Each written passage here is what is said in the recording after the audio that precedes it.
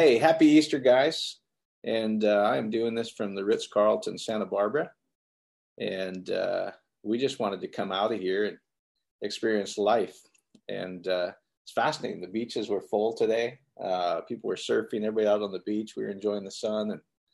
And it's just awesome, guys. There's literally no fear. There's nothing. And it's not even a thing to us, this whole everything going on. And so I just want you to live like that. But I'm going to share some things about Easter. You know, Easter really, if we look at it, I'm trying to take you guys along slow enough, but fast enough to really get what all these scriptures mean. What is the real story of Easter? And I don't know if you guys were like me, but I remember when I was a child and it was, we would have these little girls would wear their Easter dresses and you'd have Easter lilies and all these things about new life. And then the rest of the year was kind of like God's angry at you and mad at you and all kinds of crazy stuff. And I thought, well, how come this one week we get to celebrate like happiness and joy and life, and then the rest of the time we have to be worried he's going to beat us with a stick or something? And I remember even thinking as I was preparing this message today, when I was little, and I was taught, if you believe in the death, resurrection of Jesus Christ, you will be saved. And I just accepted that because I didn't know anything better. But I've always wondered, what does that really mean? Like, really, that's it? It just seems so shallow. It seems like there's not enough life in that to me. And I think the people I would just, if some of this is new to you, I get it. I've been on a pretty awesome journey, in my opinion, where you just start going, what do the scriptures actually mean? And what is life all about? And, if I would look at my own marriage and my own kids, Angelique sitting here and Barb sitting here, and the concept I heard about Easter, they were born in sin and separated from love, which God is. He's perfect love. And, in order to somehow get back to my security, my protection, my family, the people who birthed me, my mom and dad, or in this case, my relationship with my wife and my kids, would I ever demand blood in order to pass my own anger as a father to somehow now I can love my other kids again? And I think if anybody who just thinks about it with human decency has to reject that if they really think about it with decency, in my opinion. And so, and then I was introduced to the early church. And really what the early church writers wrote, and I'm going to share a couple things with you, because here's what I was taught is, I was taught the letter of the book, like read it literally, and it clearly says, but it's an Eastern book, guys. It's written in a Hebrew mindset. It's written with allegory and story and these beautiful literature themes. And so the Hebrews was much more interested in what does it mean, not what does it literally say. And so Apostle Paul himself says this, as I was sharing with you guys earlier, as he says, if you read it literally, here's what it clearly says, it kills you. The letter kills is what he says, but the spirit gives life. So I'm going to try really just teach you scriptures spiritually. What does it mean? Not what it is literally. And I think it's going to be beautiful when you see it. And so a couple things that I think will help you right off the bat. Let me, both Francois and Brad posted a couple things on Facebook that I'm going to share with you, but I'm going to read it too in the last couple of days. So here's Francois. Easter in context. It is clear that you were ransomed from feudal fallen mindset that you inherited from your fathers, not by the currency of your own labor. That would be works. That would be following the law. That would be, I'm good enough. I did enough. I even accepted the right thing. I said the right words. Represented by the fluctuating values of gold and silver and the economy of our religious efforts, but you were redeemed with the priceless blood of Jesus Christ. Now, redeemed, if you ever look at resurrect, redeemed, all that re means again. So redeemed does not mean that we weren't of value. It means we were always of value, and he revalued us by giving everything.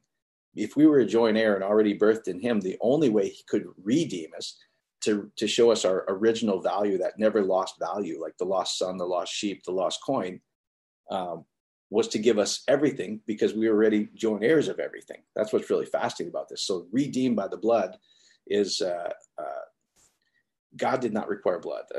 We should probably get And I think this says that right there. But he was redeemed by the precious blood of Christ. He is the ultimate sacrifice, spotless and without blemish. He completes the prophetic picture. In him, God speaks the most radical scapegoat language of the law of judgment and brings final closure to a dead and redundant system. In Psalm 4, 6, and 7, it is clearly stated that God does not require sacrifice or offering, which is really true if you go read it. Hebrews, it's very clear on that too. He says, hey, you know what, this whole thing, I didn't like sacrifice. I didn't like offering. I didn't like any of that. This was your idea, is basically what he said. And so Jesus is the Lamb of God. He collides victoriously with the feudal sacrificial system whereby offerings are constantly made to the pseudo-moody monster gods of our imagination. Barbara and I were talking about that today. Is almost every religion, including Christianity, that has this angry God that somehow needs to be pacified is usually by blood and typically by a firstborn. And it's really sad that, you know, most of the church took that penal substitution idea and went there. And it's the exact opposite. It's 180 degrees. So, you know, Jesus is going, if you really need blood, mankind, if you really need blood, I'm going to flip the script 180 degrees. Instead of me being angry, requiring blood, I'm going to let you pour out your anger on me, perfect love, and I'll shed my blood for you. And then even then, I won't be angry at you. And even then, the ultimate quote unquote misbehavior or sin, wouldn't that be to kill God? If we in our own anger, our own sin is what it says, our own iniquities, our own fallen mind that we didn't understand, we killed perfect love. And then he says, oh, by the way, I've never kept record of wrong of that. Father, forgive them. They don't know what they do. That's to cleanse our conscience. It was never God. So anyway, I'm getting ahead of myself. So Jesus is the Lamb of God. He collides victoriously with the feudal sacrificial system where offerings are constantly made to the pseudo moody monster gods of our imagination. That is the scandal of the cross. God does not demand a sacrifice that would change the way he thinks about mankind, meaning he's never changed. He wasn't one way in the Old Testament, another way in the New Testament. He's the same yesterday, today, and forever. He provides the sacrifice of himself in Christ in order to forever eradicate sin consciousness. That's what the blood was for, is what it says in Hebrews. It wasn't for God. It wasn't because it was for sin that God somehow needed it. It was for us. It was to cleanse our heart, to go in. Even killing him can't separate us from this radical lover that he is of us. And so from our minds, sin consciousness from our minds, this is huge if you really understand Easter, and radically change the way we think about our maker, one another, and ourselves. Sin consciousness is in essence a works-based consciousness, meaning I must do something to get back in, to be loved, to be worthy, to do all these things. So God did not clothe Adam with the skin of an animal because of divine need to be appeased. In fact, I would go so far as we were spirit, and he clothed us. He tabernacled within a skin tent, which is really all the prophetic pictures of Scripture, which is you and I. But because of their unconditional love for Adam, mankind, the blood man is what it says, they spoke the language of Adam's own judgment. Adam, not God, was embarrassed by his nakedness. The clothing was not to make God look good at Adam differently, but to make Adam feel better about himself. And ultimately, it was the prophetically prepare Adam for the unveiling of the mystery of mankind's redemption in the incarnation. Here deity, God himself, would clothe themselves in human skin in a son, in the Lion of Judah, would become the Lamb of God in order to free our minds to rediscover his image and likeness in our skin. See 1 Peter 1:2. Now, I want to show you one other thing that Brad posted, or somebody actually posted this of Brad from A More Christ-Like God. And this is a tough one for a lot of people. We want, even demand, to know how the death of Christ removes sin. I think that's what most people were taught. Whereas Paul resists the mechanics of transaction, meaning the death or somehow blood erase sin. And I know that's what we've been taught, but this is pretty interesting here. It says, Paul resists this mechanics of transaction. The wages of sin is death, but, which is something else here, the gift of God, meaning it's not whether you earned it, didn't earn it, had to appease, not appease. The gift of God is eternal life in Christ Jesus our Lord. Wages, payment, sin, death, that's ledger language, wrath language. But Christ doesn't balance the ledger. He nails it to the cross, Colossians 2:4. He utterly removes it. God's ways are not bound to the ledger, but free to the boundless way of pure grace and a free gift. Amen? That's beautiful to me. So let me just switch gears here a minute, and then I'll show you one other thing. So as I was preparing, one one good thing about flying right now, right? So there's like 10 people on the airplane, you get upgraded to first class no matter what. It's a beautiful thing. So our kids are flying in the lay down beds tomorrow, which is awesome. So that's one thing, guys. Get out, get excited. You live life. Life's happening. And what's fascinating when we in Denver and LAX, there's no change. There's no change. Half the employees aren't wearing masks, everything else. And when I'm talking to him, in fact, the one guy made the most sense of anybody. I'm like, this is farm kid sense. I was talking to him, and I was sharing him my background, initially as an engineer, and then I was put into environmental engineering, worked with the state epidemiologists in Colorado and all these different things. And he was saying the same thing. He goes, the best way to experience life is not to be afraid and go get exposed. And I'm like, yes, you're the only guy that's made sense in this whole thing yet. So anyway, I don't want to get into all that because I'll get you guys confused. So just mean you can live life and not have to worry about a thing. And so anyway, what I was thinking about this is, let's think about when was death introduced in scriptures? If we're going to lead the scriptures, we see it in Genesis 3, and we see the whole garden narrative with Adam and Eve and a talking snake, which to the Hebrews was not a literal snake. It was the serpentine mind or the twisted mind or the fallen mindset, meaning thinking the wrong things about ourselves is really what the serpentine mind was. And the serpentine mind started to talk to Adam and Eve and say, did God really say that you were created in his image? Did God really say? And so Adam and Eve, the original mankind, started to think less of themselves, which is sin. And they ate from the tree of the knowledge of good and evil. And what's really interesting, if you look at that word evil, and in the Septuagint, which is the Greek translation of the Old Testament, and just Greek in general, and evil is labor, hard works, and then we full of efforts of trying to become what we already are. We already were birthed in perfect love. We already were birthed in perfection and one with the Father in perfect union, and originally birthed from above. We can't be alive, in my opinion, without the breath of God in us. So somehow it doesn't take me saying the right words at some point for him to jump into me if I'm already alive. It just doesn't even make sense to me. And so if death came from thinking the wrong things about who we are, and in the narrative, God comes into the garden and he says, where are you? And then they kind of give this little talk and says, hey, we're naked over here. And then he says, who told you that? So the whole point of where death was introduced is believing the wrong thing about yourselves, listening to the wrong voice, listening to the fallen mind versus the mind of Christ, who I am because of my original birth. And so that's where we see, hey, that's where death happens. And so everything that evolves with death, that's where you don't feel like you're worthy. You don't feel like you're going to be provided for. You don't feel like you're loved. You feel like God's angry with you. You might feel guilt. You might feel shame, and all those stories. And then it says this, it says, that he drove them out. That's an interesting word in itself, because if you look at it, it literally means to lead with to walk with a fallen and consuming mindset, meaning I'm living life now. I'm walking with a mind that only sees God as a consumption devourer.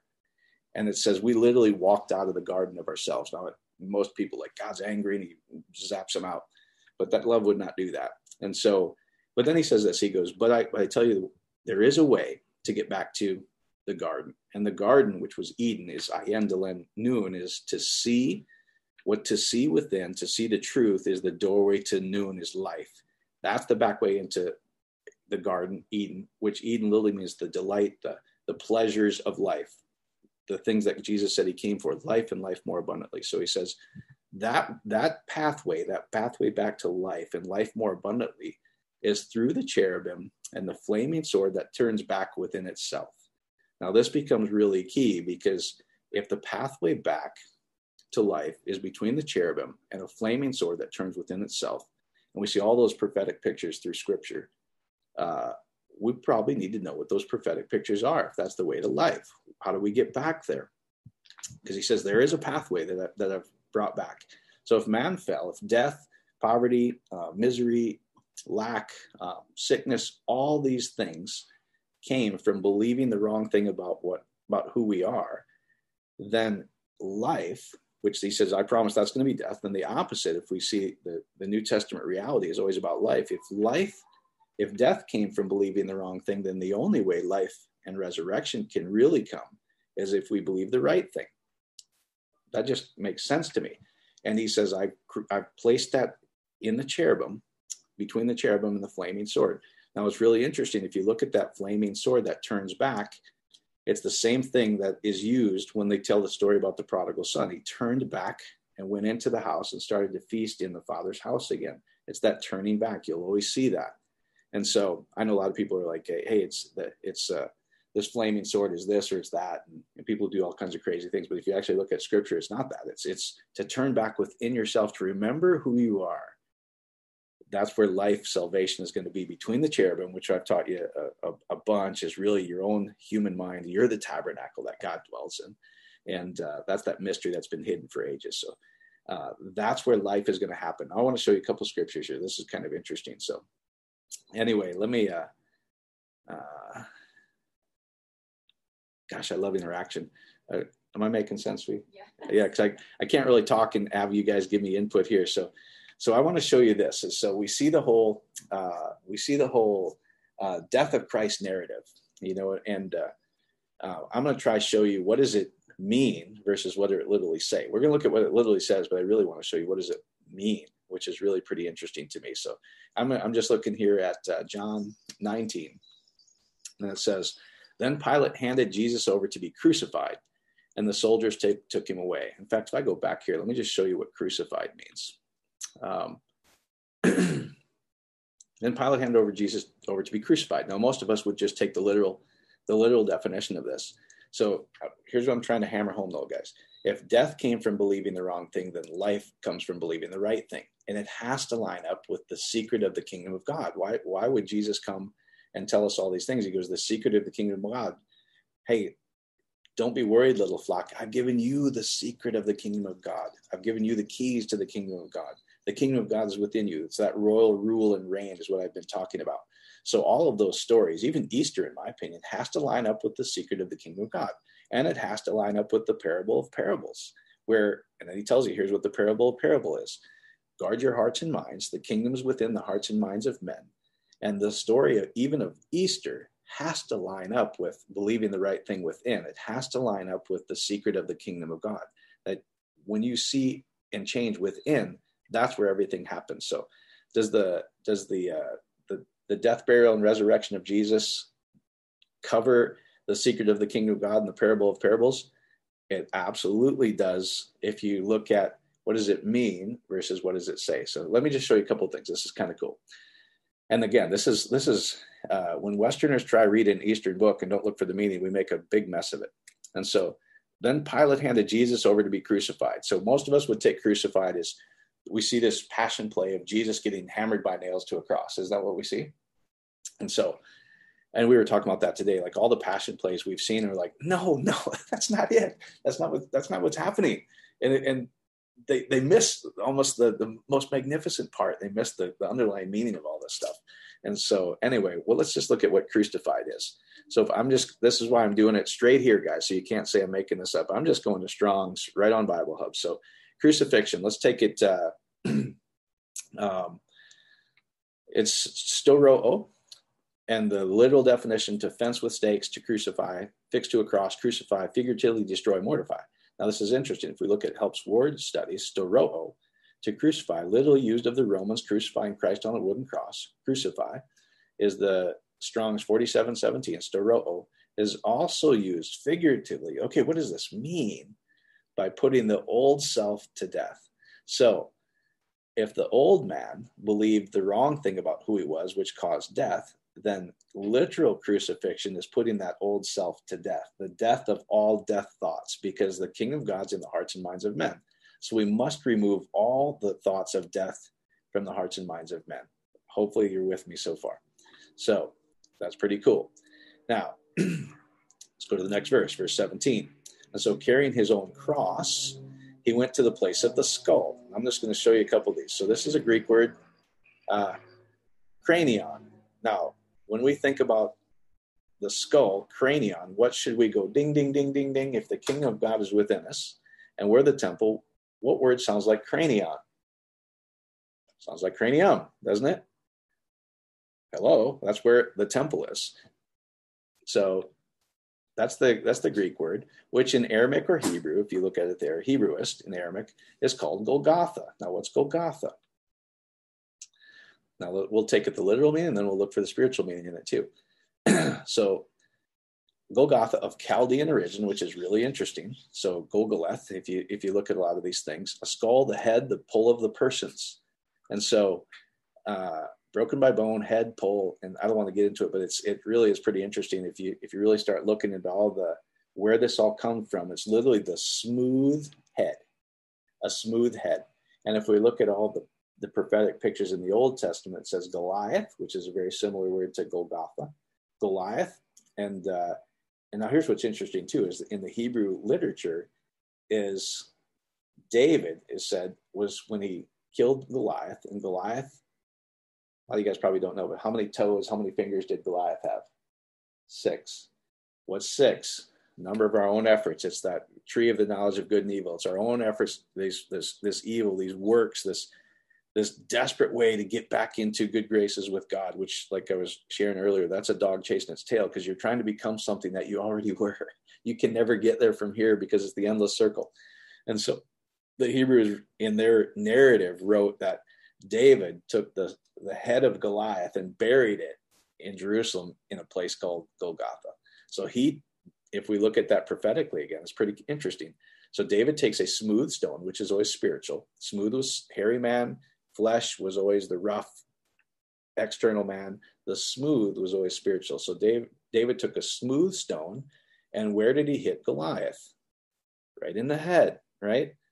And so the spirit conquers the wrong thoughts, the flesh of us. And then it says he took the place, he left the body, but he took the head of Goliath and buried it in Shalom, meaning I'm taking this whole effort of works-based things that I'm not good enough, I'm not worthy enough, that God's angry and separated from me, and I'm burying that.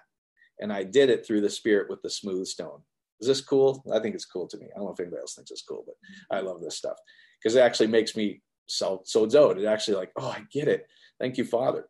This is now what's interesting is he goes, I'm going to meet you between the cherubim and where the flaming sword is. So there's 2 parts. And then if you look at even verse 18, it says, there they crucified him.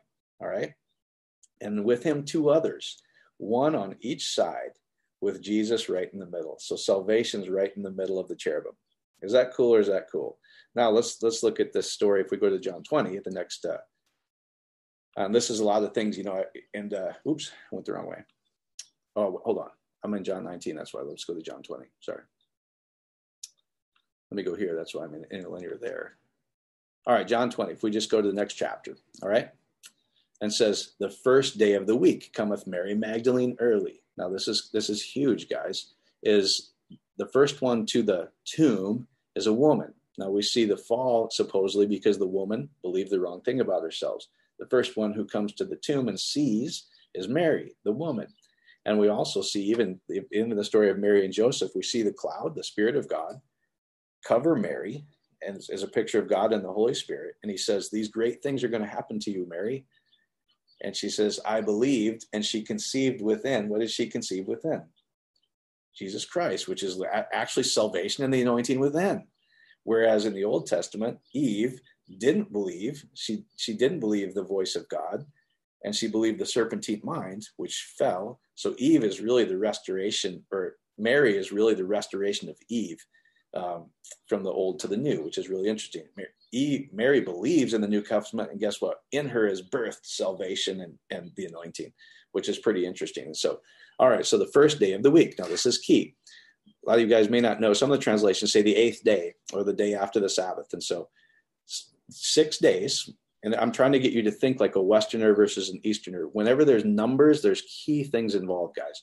And so this is where I'm going to really show you where this is all happening, even though it's a story about Jesus and everything else. Where does the salvation happen? It has to happen within. That's what I'm trying to show you. And so the first day of the week was the 8th day. So 6 days, man's efforts. We're trying to work 666, all these different things. We mess it up because we're trying to earn our own righteousness, and it's law-based things. I could never be good enough. I could never pray enough, fast enough. You just feel wrong. Number 7 was the divine completion, perfection, the day of rest. You rested from man's own efforts to try to become what you already were. and you enter in. And then the 8th day is where they lived forever. And that's why you see 8 people come off the ark with Noah and all these different things. So the first day of the week is the 8th day. Now, I want you to think about from a Hebrew mindset again. 8 means something. So this is written mainly to a Jewish audience, guys. So 8, the 8th letter in Hebrew is the letter Chet.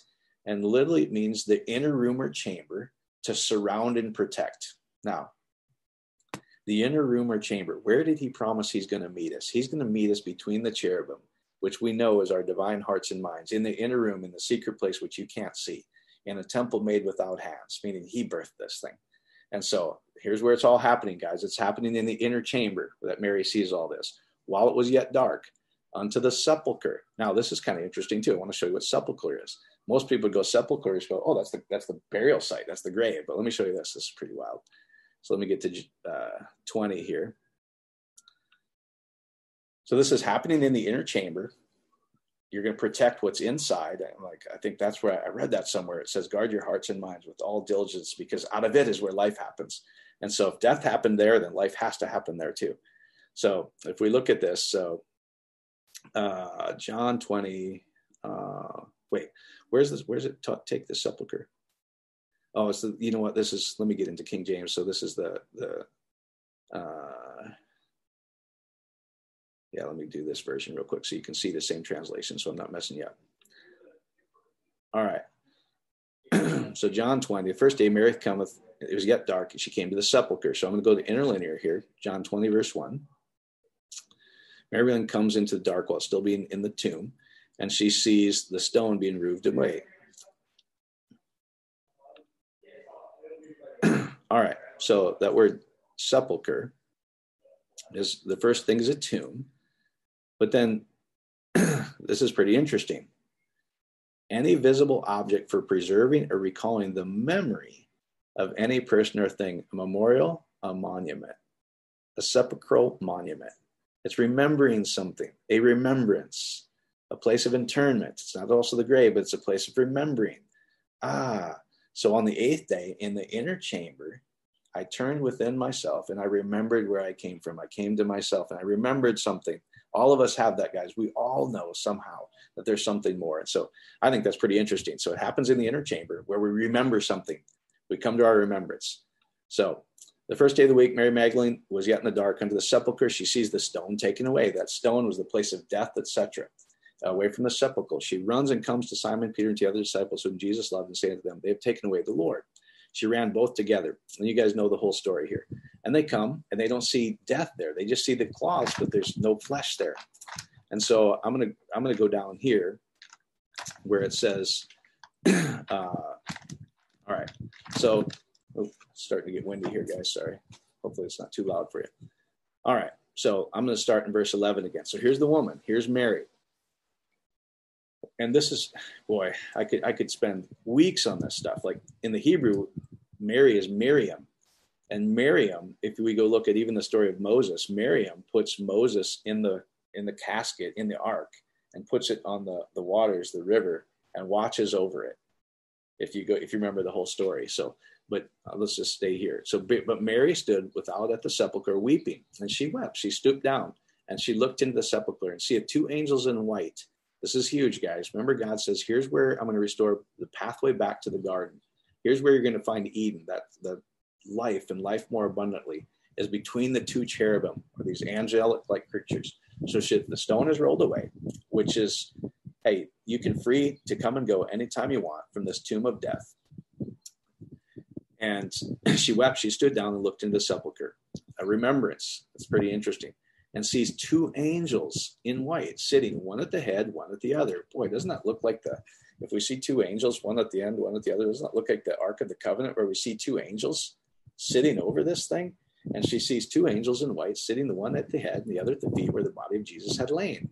And they said unto her, woman, why weepest thou? She says, because they've taken away my Lord, and I know not where they have laid him. And when she has said this, she turned herself back. So she heard something. And if we're going to take it figuratively, where we're seeing this is happening, she goes into the inner chamber,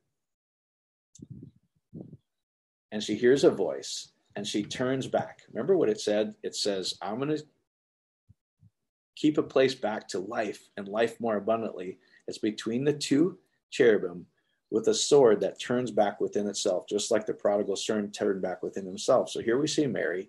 She goes into the inner chamber, and it says, verse 14. And when she had said this, she turned herself back and saw Jesus. So she sees something. She sees Jesus. What does Jesus mean? Yahweh saves. She sees salvation. She sees something in the inner chamber. Jesus standing. He's alive. He's not dead. And knew not that it was Jesus. But Jesus said unto the woman, why weepest thou? Whom you seekest? She supposing him to be the gardener. Now, why would she think she was the gardener? Because it was in the garden. So she's in the inner chamber, and she sees Jesus through the doorway, which is the pathway back into the garden of delights, etc. So she supposing him to be the gardener, saying to him, Sir, if you have borne him hence, tell me where thou hast laid him, and I will take him away. And Jesus saith unto her, Mary. She turned herself and saith, there's that turn back again, like that sword where the prophetic picture, he promised, just like the prodigal son, Rabboni, which is to say, master. So what does this all mean, guys? This Easter message. Here's what I really want you to get. And let me just stop the share here. Is death, the stones, the law was always the letters kill, written engraved on stones kill. That's been rolled away, guys. And now everybody can go straight into the inner room and see between the cherubim. They can see him and hear him face to face. You're one with him again, just like John 1 says. It says, in the beginning, they were face to face, pros. There was such a seamless union, you couldn't away from him. And just that there was no blood required when man fell, there was no blood required by God to arrive. Everything happens in the inner chamber. The only thing the blood did was to redeem, meaning I'm going to show you and prove to you that nothing can separate me from your love. God didn't demand it. In fact, Scripture says he didn't demand it. It says the only place that demanded it was the law. And he was throw that thing out because I didn't come up with that. That was man's system of works. And get rid of that thing. It says, only see me, only see life. And that is the way. And the way is within the inner chamber. So here's what I want you to understand. This Easter message is literally death died. Any form of death. And that is poverty, that's misery, that's lack of health, that's lack of joy. All of that, the stone is rolled away. Meaning there's nothing that keeps you from perfect peace and union with God. You can't get any closer. You're one with him. So if all that death and everything's rolled away, what do? You enter into new life. That's where it's like he is risen. So man is not falling down. It's not the fallen mindset anymore. He's risen. And he right now, guys, it says you are co-seated with him at the right hand of the Father, meaning that's this place of honor that I'll do anything for you. Just like my wife is on my right side when I walk down. That's where we get all this imagery, is we are seated right now. We couldn't do anything about it. We were seated right at the right hand with him at the place of honor. And so really what I want you to understand, that when I was writing the title of this, it says, Arise, O sleeper, and enter into the glorious liberty of the sons of God. God's not waiting for anything. We're not waiting for anything. He's waiting for you. He's waiting for you to come alive to these truths of who you are, that you're perfectly loved, you're perfectly healthy, you're perfectly provided for. Everything you could ever dream of as the bride of Christ has already been made available to you, and you can have it whenever you want. It's really just coming to this truth of knowing you have it and receiving it so you can live life and life more abundantly. That's the Easter message, guys. Death dies. There's no death anymore, except in man's mind in a lot of religious places. But there's no death. Where death abounded and the sin abounded, grace, hyper, super sloppy grace, whatever you want to call it, this over-the-top grace abounded much more, and you can experience him. So, Father, we just love you. We praise you. Let them see that they've always been worthy. They're always loved. They can be full of joy. They can be free of any sickness, free of any disease, because they already are. They awake to righteousness because they already are righteous. They awake to health because they're already divinely healthy. They awake to abundance because they swim in it. That's who you are. They awake to joy because that's who you are. So, Father, we just thank you for that they truly can live this life of life and more abundance. That anything of death has already been taken care of. There is no death. That was the original lie. So even when, quote unquote, Jesus dies and we put him to death, guess what? Death can't hold him. There is only life. And that same Spirit that raised Jesus from the dead is going to raise you, and all you're going to experience life forevermore. Amen? That's the Easter message. That's the early church message. And man, I want to take you so many places, but I'm going to have to take you gradually and slowly. So hopefully it helps, guys. God bless you. And don't let anybody tell you any of these other messages about Easter. That's not what it's about. I promise you. That's not what it's about.